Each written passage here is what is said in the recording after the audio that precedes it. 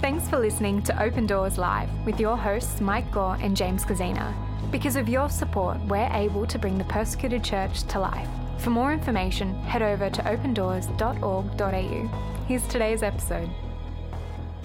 Hi everybody, and welcome to another episode of the Open Doors Live podcast. You may have noticed already, but we're going to be doing something a little bit different today.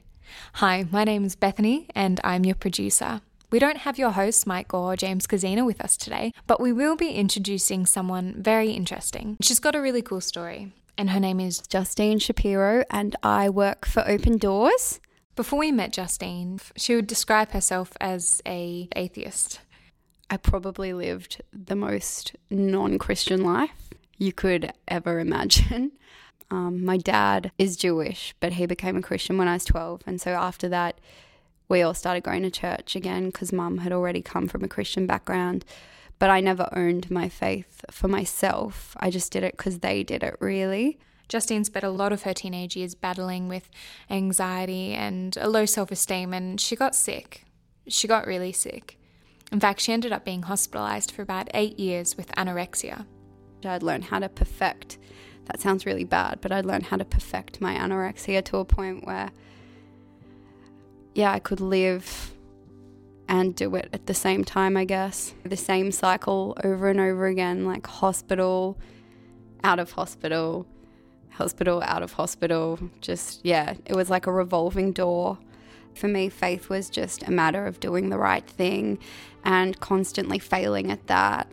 And because I was such a perfectionist, I just felt like I could never be a good Christian. By the time I was about 23, I had very little self-esteem and absolutely no faith. I recovered from anorexia, but from then on it was just heavy down the path of drugs and partying and just living a really empty life. I think I was a complete atheist by that point. I started working at a gym and I met this guy who wasn't a Christian, but he was a really good guy. And anyway, we started dating and he was just like, if we date, then you can't take drugs anymore. You can't keep doing what you've been doing anymore. And I think that was just such a blessing because that world was probably going to destroy me way faster than my eating disorder ever could have. And it wasn't until one day Justine was coming back from holiday and she drove past her parents' church. She saw her parents' car parked outside. She knew it was late enough for the sermon to be finished and she decided to go in and say hello. It was when she was in her parents' church that she noticed her dad talking to somebody who she'd never seen at their church before. When I walked in, he had been talking to my dad about how he was leading a mission trip to the Middle East with Open Doors, but it was a kind of unique one in that he was taking a team to work with refugees, and the team he was taking over were going to be doing these crazy endurance events like marathon, ultramarathon, half marathon, I think 120k cycle, hike. And he was telling my dad this, and my dad was like, oh, my oldest daughter would love that. She's been a runner her whole life. She's always wanted to help the Syrian kids, and she's a nanny, and she'd just love to work there. But he was like, there is no way she would ever do that because she is not a Christian and she hates Christians. And I think that was like when I walked into the church. So Justine went to the Open Doors office and she decided to ask about the Muscathlon. She actually wasn't planning on going until the guy running it called her that morning just to confirm that she was coming in. He was a very persuasive guy, and he really sold this Lebanon marathon trip to me. That's where she heard about the Muscathlon, and that's when she discovered that she was not coming in to volunteer for a humanitarian organisation or agency. I had stepped into the most Christian place I could possibly have found myself in, that they actually didn't so much deal with humanitarian problems as much as with persecuted Christians. I had never come across a persecuted church before. I had only ever come across a very prosperous church. So the idea that people would actually lose everything for their faith was something that I just couldn't understand, because Christianity was such a complacent kind of notion to me. It was, you go to church, pretend you're a good person, go home, and around it went. So I didn't actually quite get it. So I was really intrigued, and that's why I kept volunteering at Open Doors. I kind of reached this point where I thought, all of these people who have died for their faith or have lost everything or just been tortured or suffered so incredibly, they refuse to renounce their faith. And to me, I was like, well, this is either just absolute conviction in something so true, or all these people are crazy. And I don't think there's such thing as mass psychosis in multiple places. And so that to me was a real it was a really transformative moment, because I kind of realized that Jesus Christ was alive. I'd got Christianity all wrong. I had always seen it as a religion, but not as a faith in a savior who's still alive and is still moving throughout the world. I asked Justine if she could describe to me in 2 words what she does with her time now. Crocheting and running. So crocheting is I guess a weird hobby for a 28-year-old to have if you think about it. But I actually learned how to crochet when I was in hospital with anorexia. So I spent many years in hospital, and many of them were on bed rest, which meant you couldn't do anything.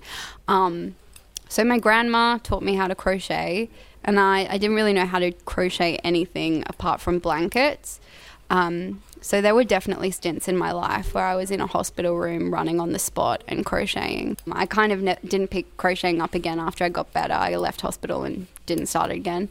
And then I was working as a graphic designer 2 years ago, and I hated that, and I just needed something creative. And I found this thing called amigurumi, which is toy making in Japanese, crochet toy making. And I guess the rest is history. I started a little business, and then that business turned into Not Forgotten. When I did Muskathlon, each Muskathlete is asked to raise 10 grand for the persecuted church. And as a new Christian who didn't have a church community, I was like, I'm never going to raise that kind of money. But I make toys, so I can at least give the children something fun to play with. The month before we left, there were those huge chemical attacks in Aleppo. And I remember sitting in the security briefing like 2 weeks after those attacks, and they got the map out, and they were like, okay, so you're over here and Aleppo is 50k away from you. And I just remember thinking to myself, right, so we'll be closer to Aleppo than I am to the Central Coast.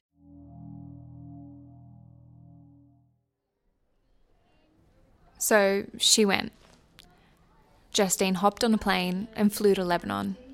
But from the second I touched down in Lebanon, I just remember being able to feel God's presence so strongly. I just felt so at peace. There's a school that's run by one of our partners. We're in the school and we spend the whole afternoon playing with the kids. And the kids in this school were mostly Muslim, predominantly from Syria.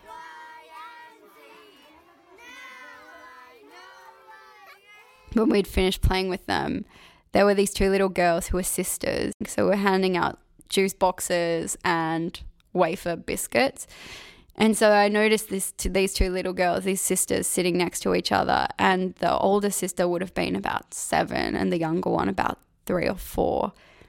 And the older sister was helping her little sister, but she hadn't opened any of her stuff. And so I went and sat next to them, and I was just like, do you want me to open your juice box for you? Yeah, her sister just nodded. And so I opened it for her, and she like smiled at me, and she took her popper, and then she took her little sister's popper and switched it. And I think I just remember sitting there looking at that, knowing that they're going home to a tent. Those tents I can't even put into words what those tents are like. But they're going home to a tent where they don't even know if they're getting a meal.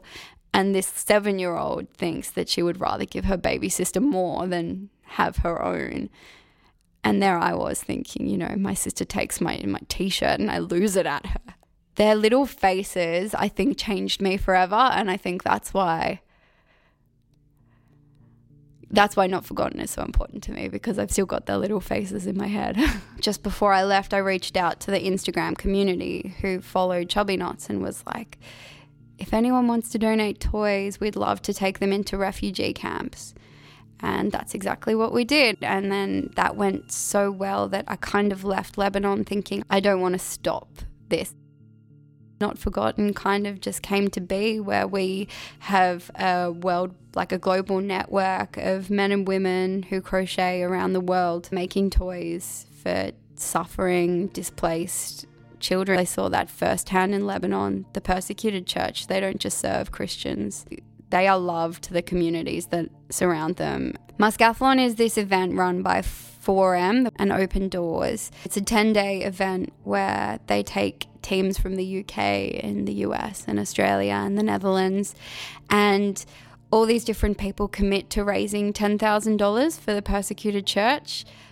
But on top of that, completing an event such as a half marathon, a full marathon, an ultra marathon, a 120k cycle, or a 60k hike. I really wanted to win it, and I thought I had a pretty good chance of winning it.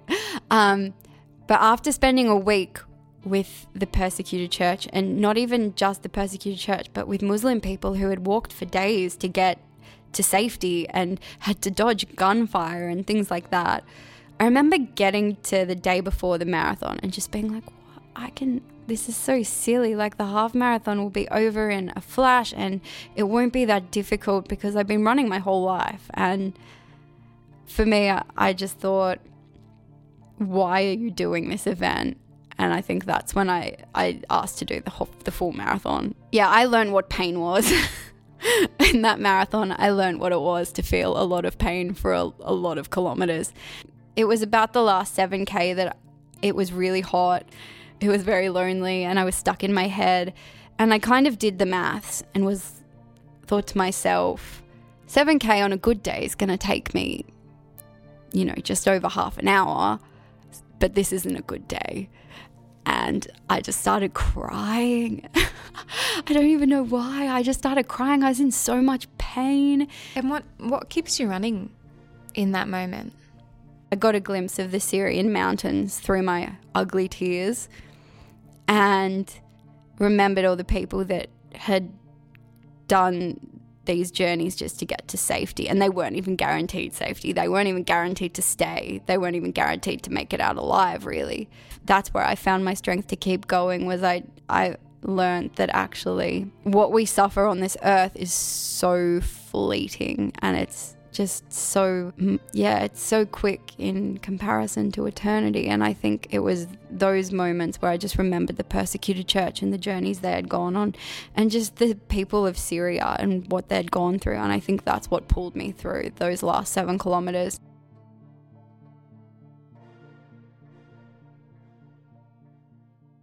When I asked Justine if there were any stories from her time in Lebanon that changed her and moved her, this is what she had to say. We heard from these Syrian pastors who had crossed, I don't even know how many checkpoints to visit and to be with us. We had one pastor from Hom, and Hom in Syria at that point I think had just been freed from the Islamic State, but they were one of the most hard-hit places by ISIS, and being a Christian there was just, it sounded awful. And this man spoke about how he would pray over dead bodies and how a little girl died in his arms, and just broke you. But this man had joy on his face. And I just remember thinking, are you sadistic? Like, how do you have joy when you're talking about this kind of thing? And someone actually asked that, probably not in those words. And he was just like, my joy comes from Jesus. And he was like, if we're not here, then the gospel leaves and then there's no hope. This man just kept telling us of miracle after miracle where the Islamic State had come within meters of his church and turned around. The church had been damaged, but it had never been destroyed. Just stories like that of a man who just continued to see Jesus at work when everything was falling apart. I think that changed all of us. There was another pastor from southern Syria. He spoke about how he took his daughters to school every day knowing that the terrorists knew his name, they knew what he looked like, they had his phone number, but saying that he would take them to school because he wanted to be the one who saw them go home to Jesus, because that's how real the life and death situation of what they were doing was. And I remember going and sitting down to dinner with one of my friends from the Australian team, and we were just eating, and the next thing I knew, I saw this man and his 3 girls and his wife sit down and have dinner, and they got their food and said grace. And I just looked at them, and like, to me, it's a family with 3 children. That's my family. And then the stories he was saying came back to me, and I realized that the next day they were going back over those checkpoints into Syria to their church to keep proclaiming Jesus' name, even though he knows that it's likely he'll have to watch his daughters go home to Jesus. And I think watching them have dinner and like such a normal moment like that, I think it was in those normal moments that I broke the most, because in those moments they weren't a statistic, these people, they were just families who were carrying their crosses. I asked Justine what she hoped the Moscathlon would achieve, not only in her, but in those that were travelling with her this year. I just want people from the West to see how amazing and alive Jesus is. Or we so often are so caught up in our normal lives that don't really change all that much from day to day, that we forget to see what a miracle the Western Church in itself is. The fact that to have access to Bibles, to have access to preachers, to not be threatened with our lives, we're the minority, we're not the majority. Yeah, I think it's so easy to coast along and put God in a box, and you go to the Middle East and you realize he's not in a box. He's wherever he needs to be, doing whatever he needs to do. So this year she's heading back to the Middle East. Justine is going to be taking part in the Moscathlon for 2018 in Jordan. This year in October is closed. We have a full team, which is really exciting. But if you did want to get involved in the Jordan Moscathlon and in helping us to fundraise for the persecuted church, our athletes' profiles will be up on the website. Get behind them however you can, because they're about to go on a really crazy journey, and we've got some people coming on this trip which are up against some pretty incredible odds, and yet they're still choosing to do it for Jesus and for his church. So if you want to get involved in Moscathlon this year, the best way to do that is to support some of our team who are going over. If you wanted to actually do it, on the website you can register your interest. We're going to South Korea next year. If you're a crocheter, get on the website, because Not Forgotten is officially open doors now, and you can register to become a maker, and from there you'll get all the patterns sent out to you and a book with all of the information you need. And we also host crochet nights at Open Doors once a month, so if you keep your eye out on the Not Forgotten Facebook page or Instagram, you can see when those events will be. For more information about how you can get involved, head over to opendoors.org.au, or if you're in New Zealand, opendoors.org.nz. Thanks for listening. Thanks for listening to Open Doors Live with your hosts Mike Gore and James Kazina. Because of your support, we're able to bring the persecuted church to life. For more information, head over to opendoors.org.au.